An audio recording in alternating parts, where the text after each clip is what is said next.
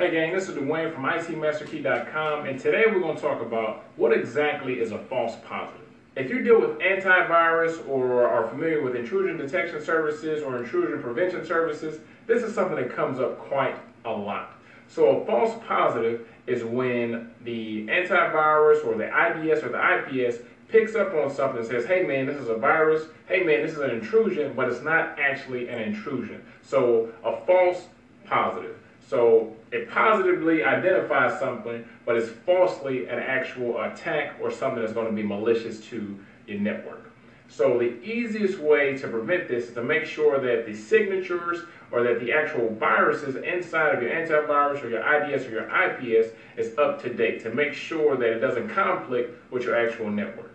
All right, gang, this is Dwayne from ITMasterKey.com. We talked about what a false positive was. Now, other than that, I'll see you in class.